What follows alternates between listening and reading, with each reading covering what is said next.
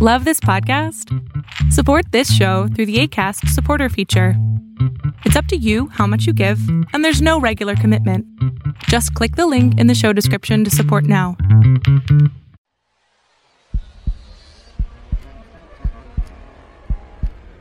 You're listening to the Horror Shots Podcast.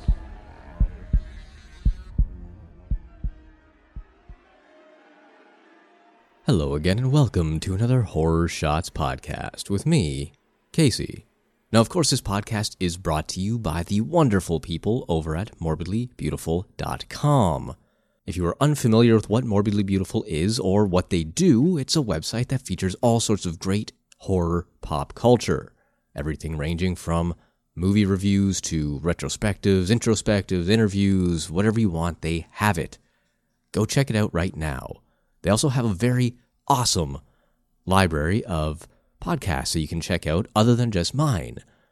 They have a couple of great ones where they talk about movies, traditionally, and they also have one that focuses all on Are You Afraid of the Dark? That awesome show from the 90s. Everybody loved it. I loved it. It's probably what got 90% of people who are into horror. So go check out those two other podcasts. You can check out what they have to offer on morbidlybeautiful.com. Now, this is a part where I would usually do some housekeeping, but I will leave that till the end today, just so you don't get bored in the first 5 minutes of this episode.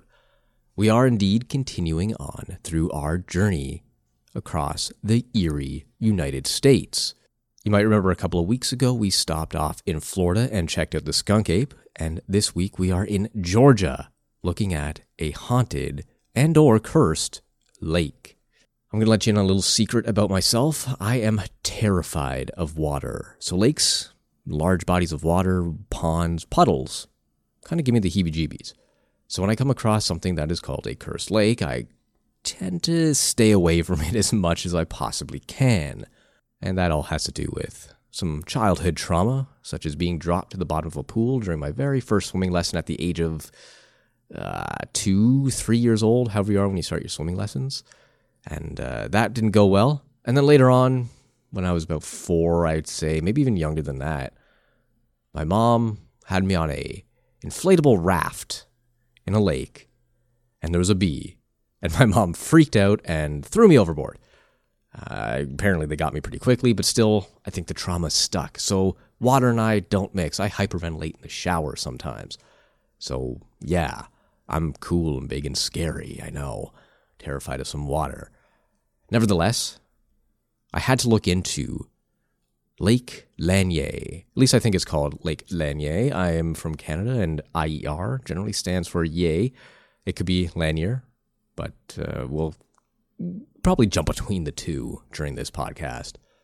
Now, Lake Lanier does sit in the state of Georgia, and it is more of a man-made reservoir than it is a traditional lake.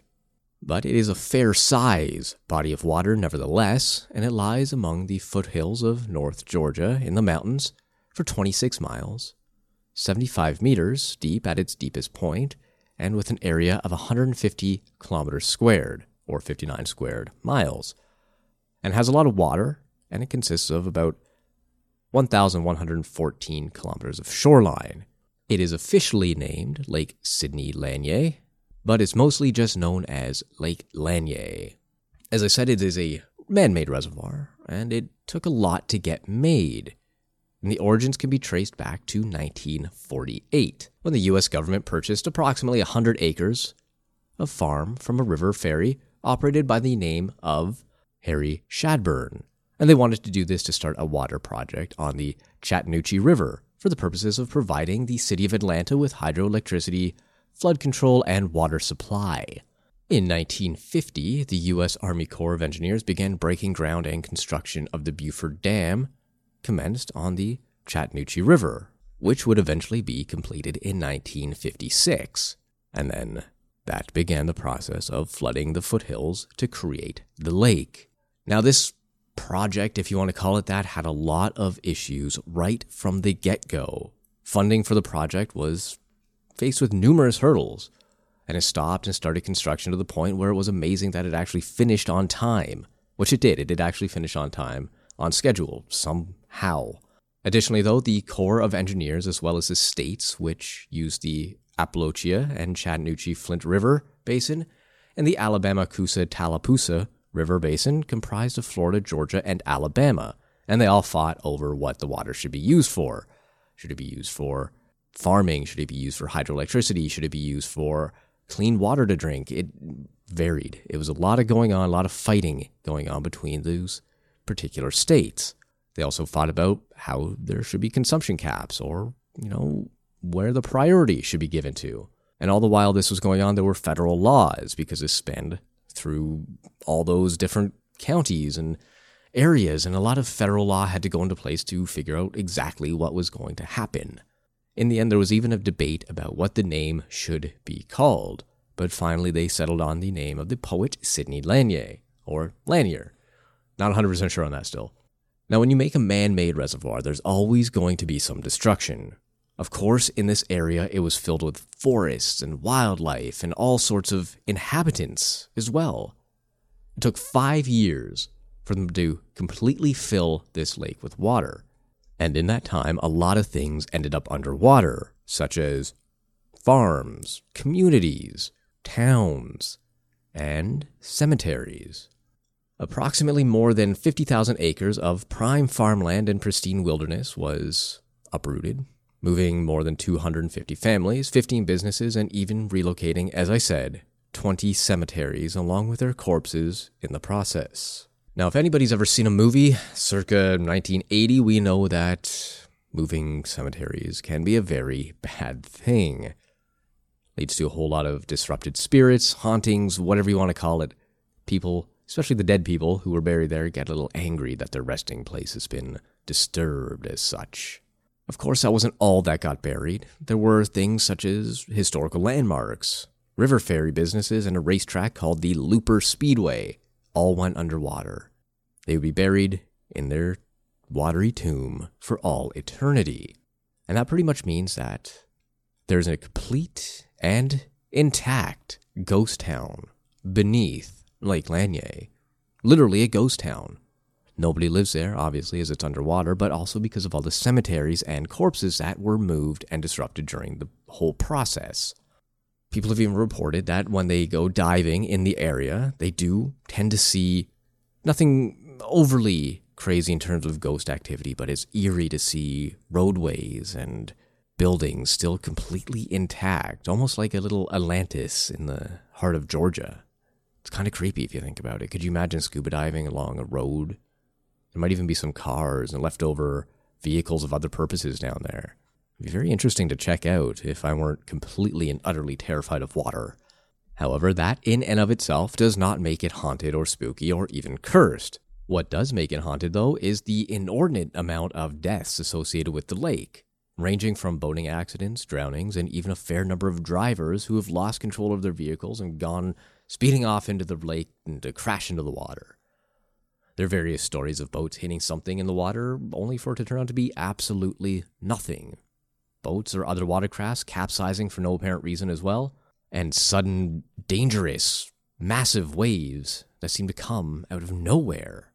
And these waves crash onto the shore and hit unsuspecting people or whoever may be just around just to witness it. It's a very eerie and spooky sight. Many of the drowning cases, however, are somewhat odd in that they have happened very close to the shoreline with strong swimmers in calm conditions, which just lends to the credence that the lake is haunted and maybe even cursed.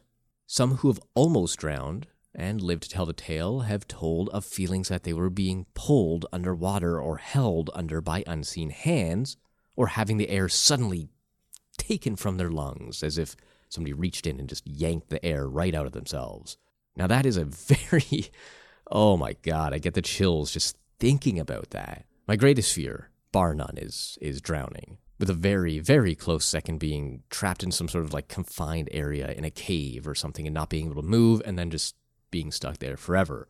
That's why I don't go scuba diving, because both those things are a possibility. So let's just stay out of the water. We're meant to breathe oxygen in the air. There isn't any of that in water, so stay away. Gah. Nevertheless, let's get back to the cast, back to Lake Lanier here. People have reported, as I said, of being trapped or held by some unseen force. And another eerie aspect of this is that when the people who have actually drowned, when they are found, they're found nowhere close to where they actually drowned or where they went swimming. Now, of course, that could obviously be just nothing more than the current, some waves, some boating, other people moving the water in such a way that it forces a body to float that far away, and before they're found, things travel pretty quickly in water from what I understand, so, that is obviously a possibility, but I like to think it was the creepy ghost stealing souls and then moving the body when they had no more use for them. Just a thought. While the locals generally knew about the goings-on with Lake Lanier, it wasn't until 2011 that it got a more widespread reputation for being cursed or haunted.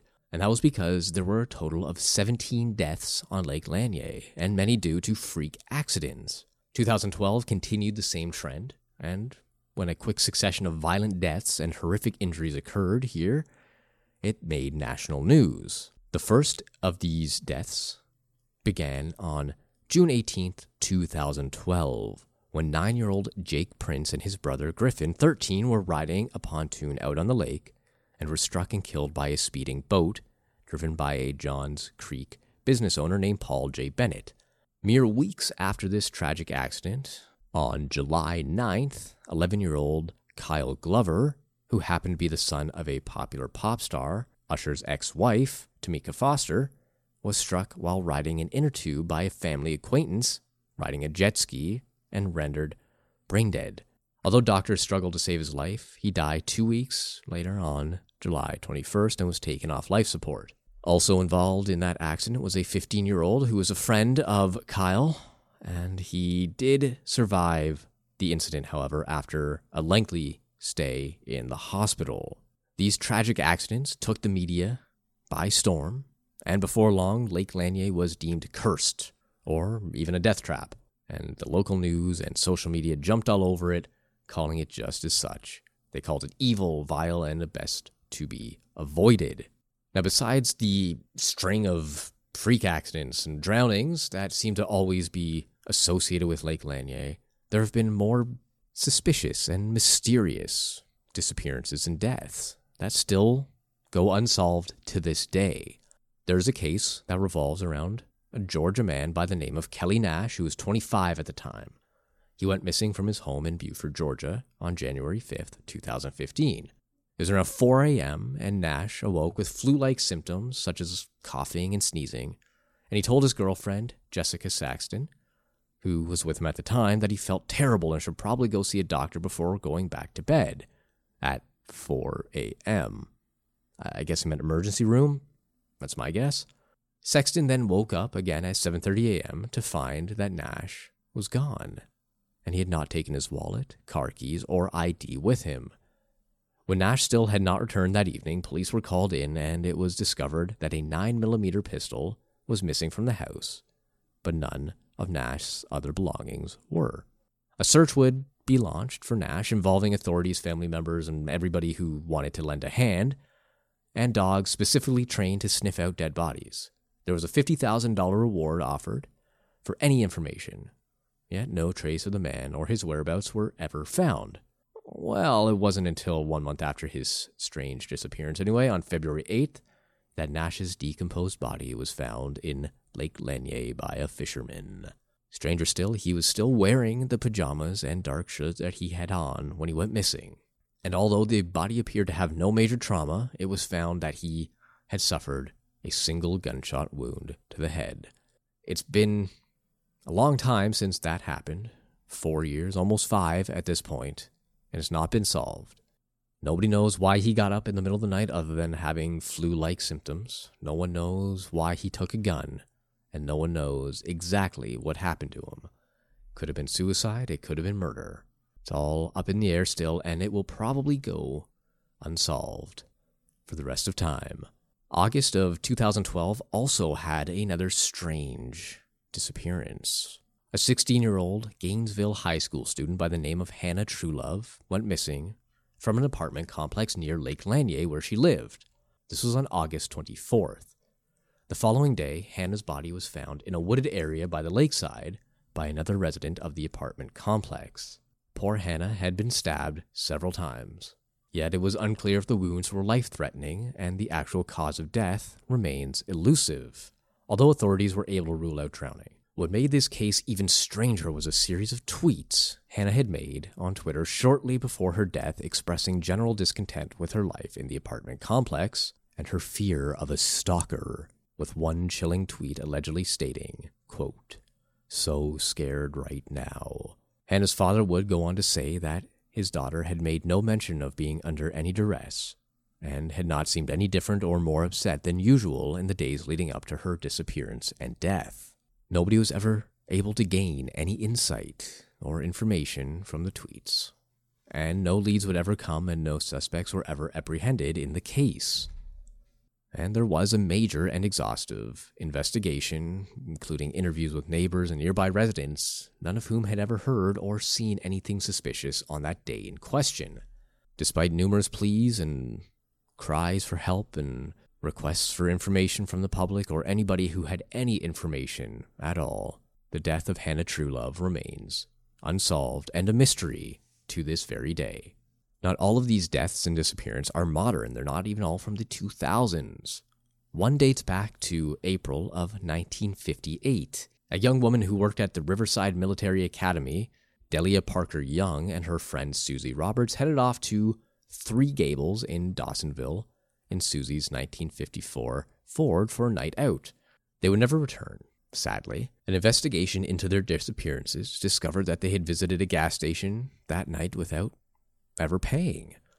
The only clue left at the scene was a set of skid marks across the road, which seemed to suggest that the car had skidded off the Lanier Bridge on Dawsonville Highway and into the lake below.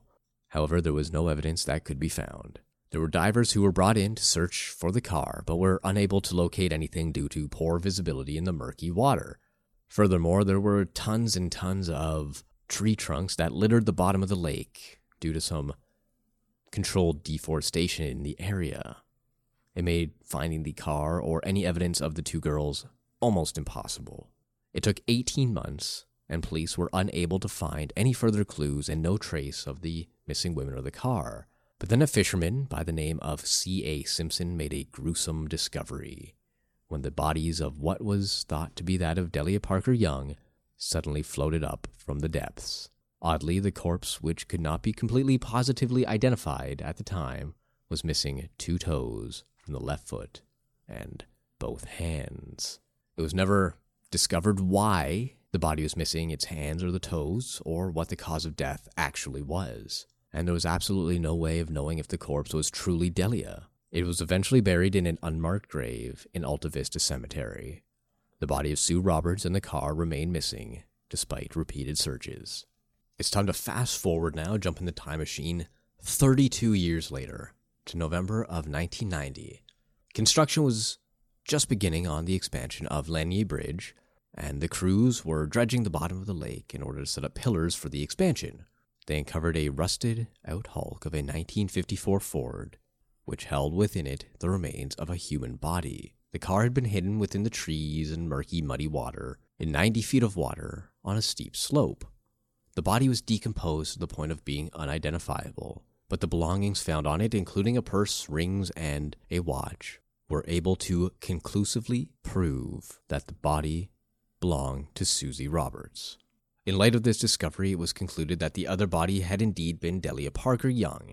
The headstone was changed accordingly, and Susie Roberts was buried beside her friend. The death of these 2 women have also spawned a little bit of an urban legend, if you will, and has been told over and over again, and is consisting of a ghostly woman dressed in a blue dress and missing her hands that can sometimes be seen walking up and down the length of the Lanier Bridge. It is said to be the ghost of Delia Parker Young, since she had been dressed in blue on the night of her death, and her body had been missing its hands and a couple of toes. She's been known as the Lady of the Lake, and it seems as though Delia's restless spirit is searching for her missing hands. So let's do a little recap now. Over the course of the past 70-odd years, this lake has been home to a number of disastrous events, including deaths, murders, disappearances, people reporting that they've been pulled under or having their breath pulled from their lungs. But that isn't all when it comes to the paranormal or supernatural. One peculiar sighting is that on occasion there have been reports of a mysterious raft with a lantern guiding its way. This isn't super unheard of on lakes and ponds and spillways or whatever you want to call them. However, this is a little bit more on the weird side when you take into account that the boat is propelled by somebody pushing it with a pole, as if they're skiing in the boat. Again, not super peculiar, except that this is usually spotted where the water is roughly 45 feet deep. I don't know about you, but that is a very large pole and a very awkward way to row a boat when there are other ways. Nevertheless, that is one of the weird sightings. Other than that, there are some natural occurrences that do take place. There are alleged reports that there are catfish that dwell in Lanier Lake that range from 5 to 7 feet long. That is a big catfish. There's a story that goes in the 80s, a truck carrying live chicken hurtled off the bridge, crashing into the lake below. When divers went to examine the wreckage, they found dozens of catfish circling the formerly live chickens, devouring them. And some of these divers even say that they were the size of 12-year-old boys. Now, that could all be exaggeration or the urban legend kind of playing tricks on their minds, or it could just be all completely made up. Nevertheless, Lake Lanier has its secrets. It has its curses, and apparently it has its very own set of hauntings and strange circumstances. I hope you liked that episode. If you did, be sure to leave a review. Reviews help little guys like me reach the big time, and it helps get other people interested in the show as well. So if you do want to support the Horror Shots podcast in any way, the best way to do it is to leave a review on iTunes or Apple Podcasts, even Stitcher. Stitcher's a good place as well. Beyond that, I do encourage you to check out my other podcast. It's a spooky sort of storytelling podcast that features me speaking in a slightly deeper tone, a little bit more monotonous, a little more eerie, I guess you could say. And I'm reading short stories that I've written and accumulated over the years. They're all original, so you can check that out. And it's called By the Candle's Light. You can check that out again at shows.pippa.io/candleslight, or on iTunes, just search By the Candle's Light. Anything along those lines. That's if you do prefer a little bit more fiction as opposed to fact. So that's all I have for you this week. So again, until next week, when we will probably continue our tour on the eerie United States.